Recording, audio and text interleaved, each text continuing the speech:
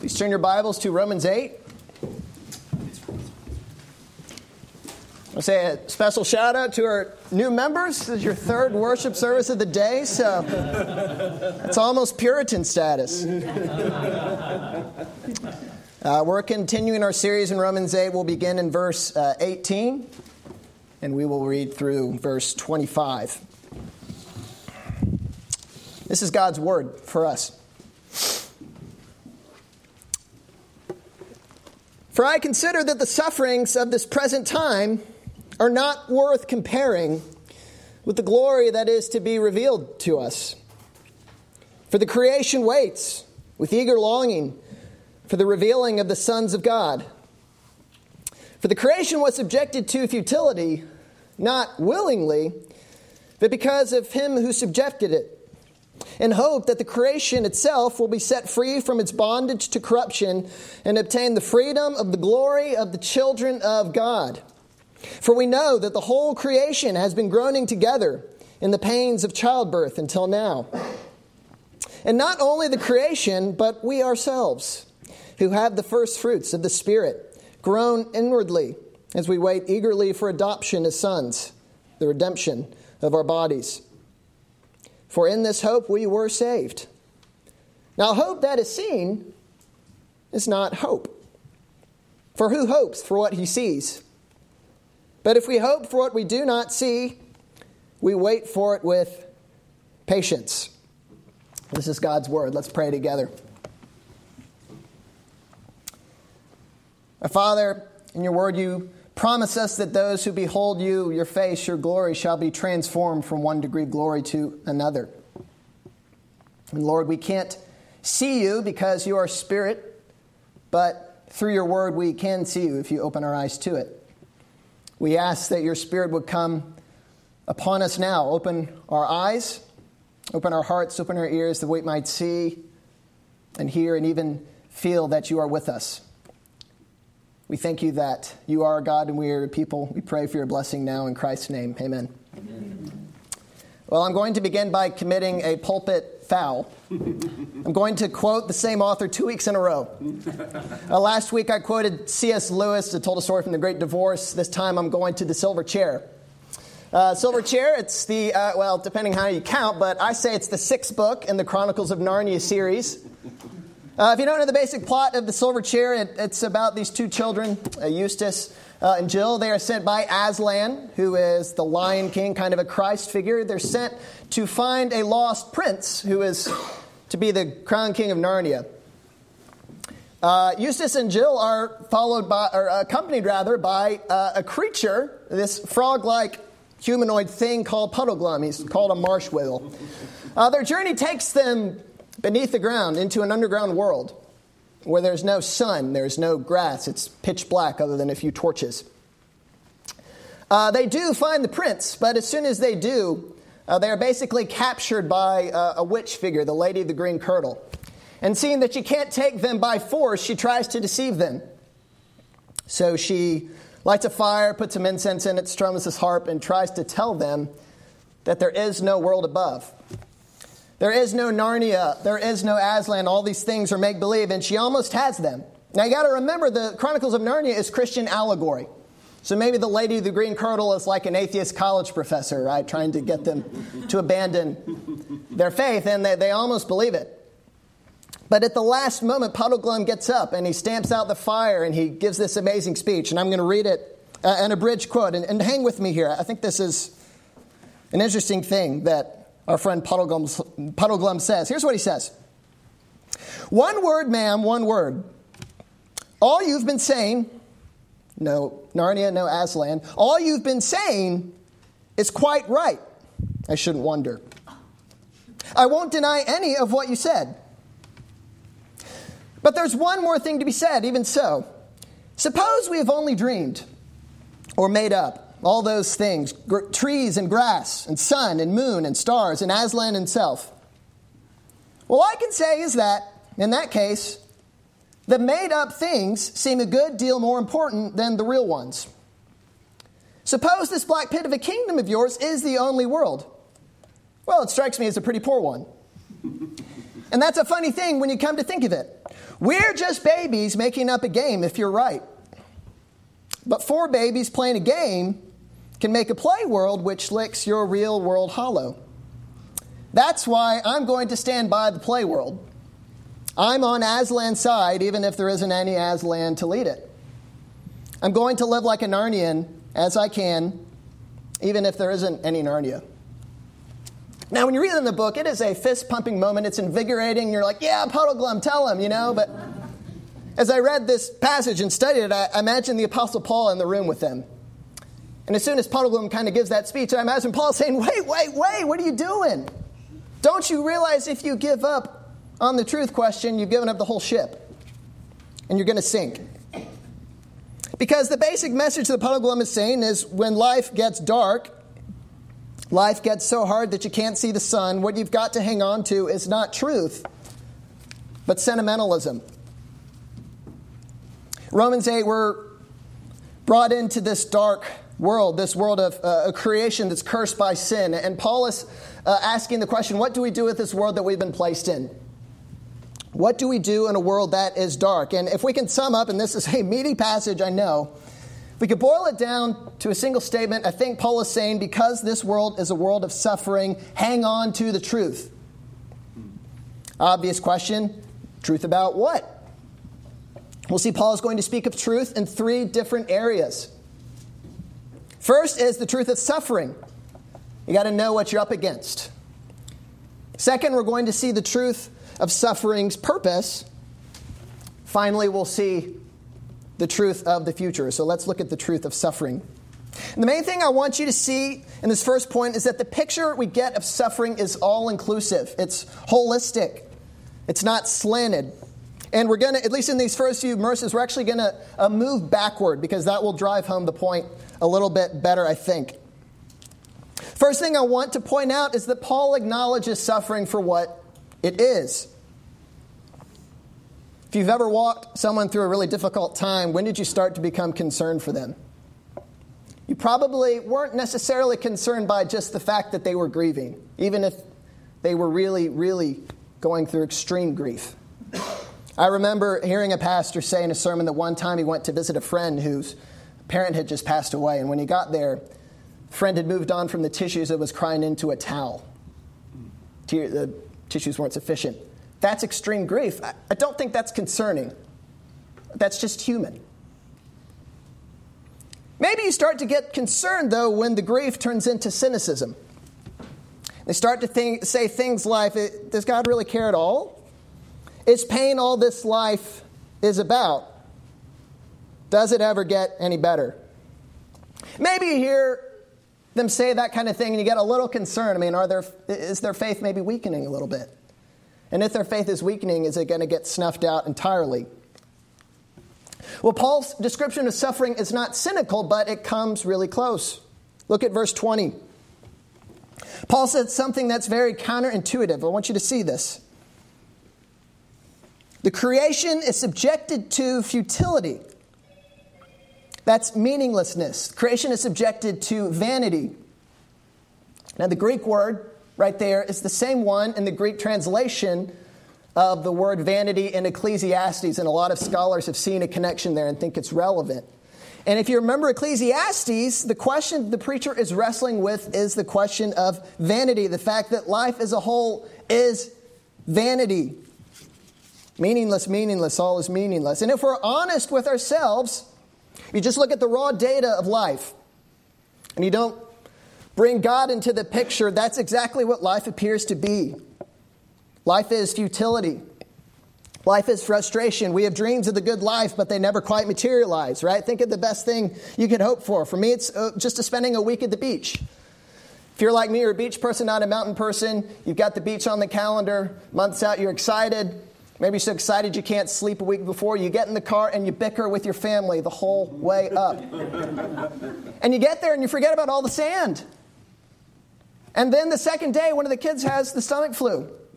And by the fourth day, the whole family has the stomach flu. And then it rains the rest of the week.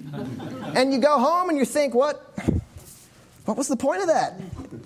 Dreaming of a smooth week at the beach is futile, and so goes it for the rest of life. But we don't just see that life is subjected to futility, because there's more. Look at verse 21. Creation is in bondage to corruption, bondage to decay. It's not just that our dreams don't work out, but things fall apart. The statistics are jarring. 48% of Americans will battle some form of heart disease. 38% of adults battle some form of substance abuse addiction in their lives. 46% of adults will face a mental health illness at some point in their lifetime. 50% of marriages end in divorce, and of course 100% of human lives end in death. Futility and suffering are not once-off experiences, but they pervade life as a whole. This is the perspective that Paul takes. This is the truth of suffering. Look back at verse 18, though. This is an important thing to remember. Paul's perspective on suffering is all-inclusive, and we, like him, need to face suffering head-on, see it for what it is. But that's not all. The key to seeing the truth of suffering is not denying suffering, but weighing it. Look at what he says, verse 18. I consider that the sufferings of this present time are not worth comparing with the glory that is to be revealed to us. What's the key there? Key is not to deny suffering or to put some kind of a positive spin on it, but to compare it with the glory to come. What's this glory? Well, heaven, of course. It's the age to come. It's eternity with Christ in the new heavens and the new earth. If you are a Christian, that is where you will be spending 99.999999% of your existence, right? And we need to remember that. Paul said the sufferings we go through are a light and momentary affliction.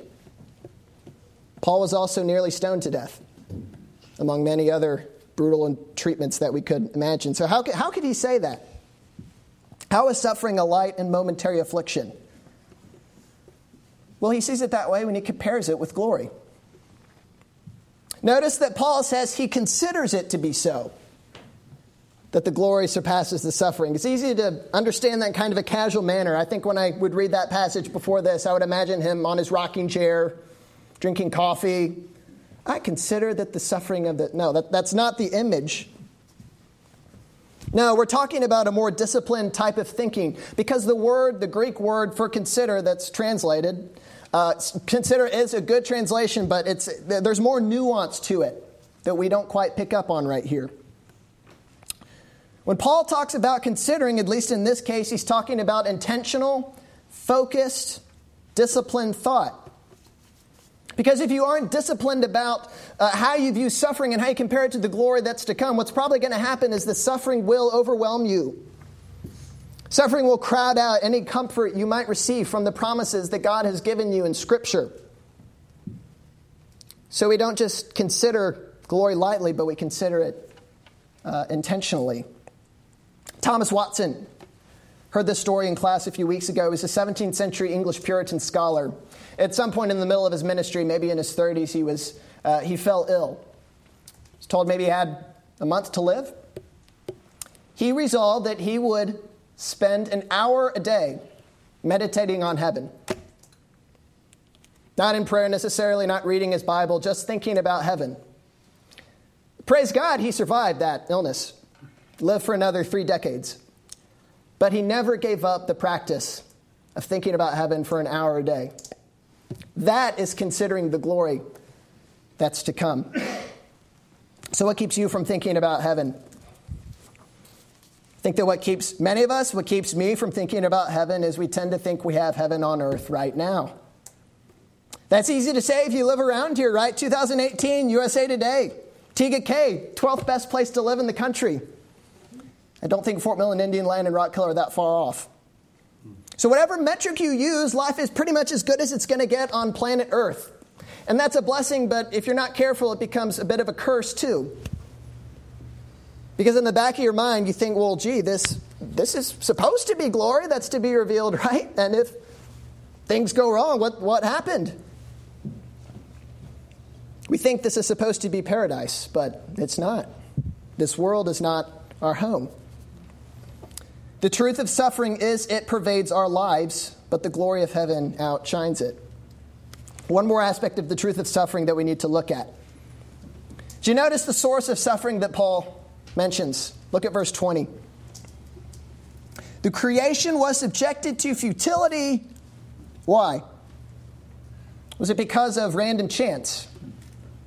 No. Was it subjected to futility because of sin? Not in this case, at least.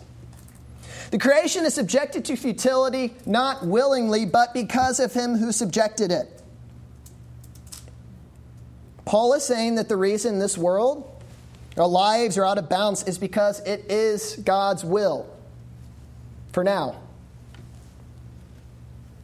The amazing thing, though, is Paul doesn't say this with any ounce of bitterness at all. Did you catch that? And that leads us to our second point. So we saw the truth of suffering. Now we'll see the truth of suffering's purpose. Even when our sufferings are described with accuracy and honesty, they're done so with a purpose in mind. Did you catch that?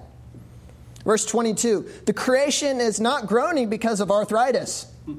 Creation is not groaning because of nausea or because of migraines. But because of what? Childbirth. I want to be careful here because I'm no expert on this. But it's no accident that God chose to describe the relationship between our suffering and glory. It's the same relationship as that between one of the most painful experiences in life and one of the greatest joys. The pains of labor bring about new life. And it's the same with our suffering, isn't it? And it's a mysterious relationship. I mean, why couldn't God just save us and bring heaven right here and now? Why didn't he do that? Many reasons, but what God is saying here is our suffering is a necessary part of our preparation for glory. That is why we suffer, if we are Christians, at least, if we are trusting in Christ. Because God does not subject you to suffering just to make you miserable, but so that one day you would know the joy of liberation. I find it intriguing that as Paul reflects on the relationship between suffering and glory, that he keeps coming back again to this theme of adoption. He does it 3 times. Verse 19, creation waits with eager longing for the revealing of the sons, plural, us, of God. Verse 21, the creation will obtain the freedom of the glory of the children of God. One more time, verse 23. We ourselves who have the first fruits of the Spirit groan inwardly as we wait eagerly for adoption as sons. And this last example, verse 23, should make us think, because why would Paul talk about adoption as something in the future tense? I mean, don't we have that now? Verse 15 and 16, we studied this 2 weeks ago. It says, we have received the spirit of adoption as sons. Verse 16, the Spirit himself bears witness that we are children of God, right? We have that right now. You are a child of God right now. But right here in this week's passage, adoption is something that's future tense. And why would that be? Am I a child of God or not? Well, of course we are, but Paul is drawing on a tension that we see all over the place in the New Testament, and it's what a lot of people call the already, but the not yet. The already, but the not yet. And it's this idea that on the one hand, we as Christians have complete access to all the blessings of God right here, right now. God could not have more blessings for you than you enjoy now. He doesn't have anything extra that he's keeping away from you for another time. If your faith is in Jesus, you have forgiveness of sins, assurance of God's love through the Holy Spirit, God's sovereign control over your life so that everything that happens to you, to the minutiae, the last details being superintended for your maximum benefit. We have all of those things, but at the same time, we don't experience, that's the key, experience any of those things to the full extent, right? We know this. We have forgiveness of sins, and yet we're often haunted by guilt and shame over sins we've committed in the past. And those are sins that have been forgiven of us, but we don't always feel the forgiveness. We have assurance of God's love, and sometimes we feel his presence in a real and tangible way. I hope you do at least, but there are other times when God goes dark. And you're plagued by doubts, and you wonder if you're really saved, and does God really love you? We are God's children now, but in terms of our experience, maybe we don't match the family likeness, or at least we don't feel like we do. And we see the already and the not yet in this week's passage as well. In this case, we really do have the blessing of adoption. We see that even here it's referred to as the first fruits of the Spirit. And if you have heard that phrase before and it sounds familiar, it's a reference to the Old Testament. And offering the first fruit was essentially a custom of presenting the first fruits, the first crops that appeared at harvest time. Bringing those before God as an offering of thanksgiving is an acknowledgement that where there are first fruits, there's going to be a much more fuller harvest to come. In the same way, the experience we have of the Spirit now as Christians is just the tip of the iceberg. As rich as the spiritual blessings are that we enjoy now as God's people, they're only the first of many that will come in heaven. So we have the blessing of adoption now, but only in glory will we experience it to the full. So I have a friend who does campus ministry in Arkansas, and about a year ago, he and his wife already had 3 biological children, but they brought in a 4th as a foster child with the hope of adopting him. And thankfully they did that. It was finalized about a month or 2 ago. And while this boy, I will call him Mark, lived in my friend's house, I don't have any doubt that my friend and his wife loved the child just as much as if he were their own biological child. But at the same time, there still was a gap, at least until the papers were finalized. And the example I kept seeing, because he sends out email updates, and he would send family photos. And where the foster child was, they had to black out his face for purposes of legality. You can't show his face. There was a bit of a gap, and of course the analogy breaks down because we are God's children now again. That has happened, but in terms of what we experience, there's a gap that won't be closed until glory. You can't just look at a Christian and know they're one. That's another way to think about it. Christians and non-Christians alike suffer. Wouldn't it be great if Christians immediately received glorified bodies even if we had to stay? But no. We get sick like the rest. We die like the rest. There is a gap between the Father's love and our experience of His blessings. We need to be prepared for them. And in God's wisdom, suffering is what prepares us for the future experience of the blessings that we'll receive for eternity.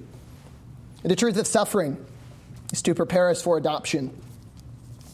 Last point, 3, the truth of the future.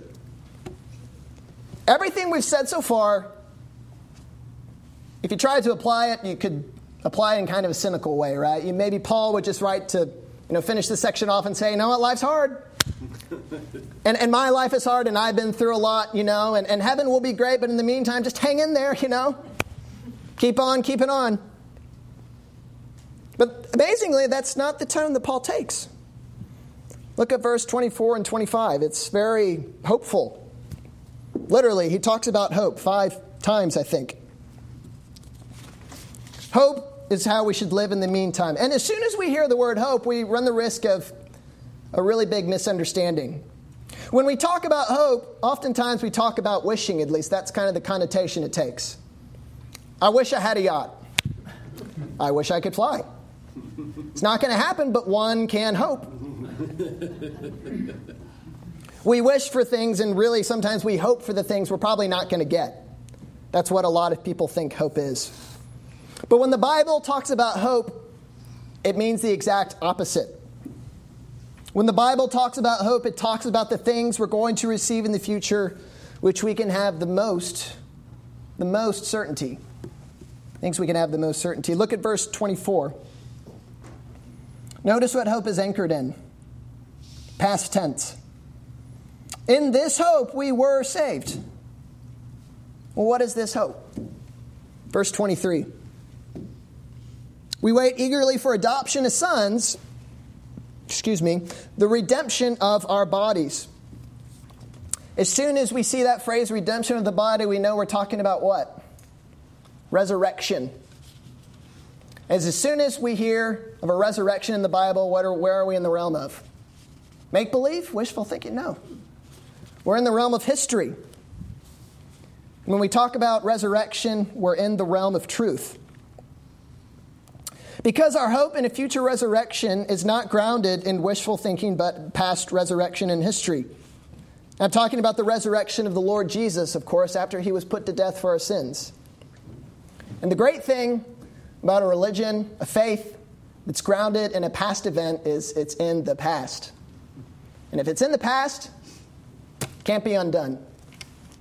The resurrection of Christ can't not have happened because it's history, it's truth. And on some day in history, it was around 30 to 33 AD, we don't know the exact date, but it's history. Jesus Christ awoke from death, walked out of that grave, ascended to heaven. Because we're certain of that, we can be just as certain we're going to do the same thing one day. On occasion, it's kind of an embarrassing thing to admit. I get to proctor exam blocks at RTS. That's not the embarrassing part, you'll see. Students come in, sign in, take an exam. I'm paid to just sit there. I have a few responsibilities. I make sure they sign in and make sure they're not cheating, which thankfully haven't come across that yet at seminary. One time I had some downtime. I just pulled out my phone. I don't know why. I was just bored. And I was on my calendar app. I don't know why, but I was scrolling and I realized something funny about my calendar app. It never stops. I tested it yesterday. I got to the year 6045. It took 2 minutes. So, and if you're wondering, 6045, Christmas is on a Tuesday. Well, here's the thing. I can't prove this. Bible doesn't say it. There is a good chance I scrolled past the day that Jesus returns. I think there's a good chance of that. Yeah, I hope so, right? There will come a day, it is as certain as if it was marked on your calendar, that Jesus Christ is going to return to this world, and this age of broken bones and addiction and depression is going to be put to an end. Jesus was asked when he's coming back, and shockingly he said, I don't know. But if he knew and he told us, we could put it on our calendar. And if he had said, I'm coming back this Tuesday, 11 o'clock, you don't have to schedule a doctor's appointment at noon because you won't need one anymore after that, right? The glory to come is so certain you can bank on it. That's what hope is about. And of course, what's the catch? Can't see it. We can't see the truth of the future because we can't see the future. So what do? Let's see what the text says. Wait for it with patience. Emphasis on patience. No one said it like my man Tom Petty, the waiting is the hardest part, right? But here's the thing. I think you've probably found this in life. The people whom it's easiest to be patient with are the people that you trust the most. Is it easy to trust God with your pain, with your suffering? Sometimes, praise the Lord, the answer is actually yes. I hope you've experienced this. When the burdens really pile on, they build up, you actually find that your faith grows. I mean, that is a wonderful mercy. Sad case is that's not always true. Sometimes the burden pile on and trusting gets harder, which makes a lot of sense. And it's a good reason for us to bear one another's burdens, as Paul says elsewhere, to fulfill the law of Christ. Be patient with one another when they're having trouble being patient with God.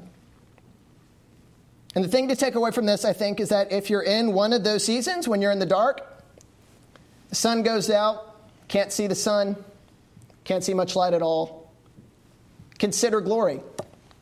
Because the best thing about glory is that it's not feel-good make-believe.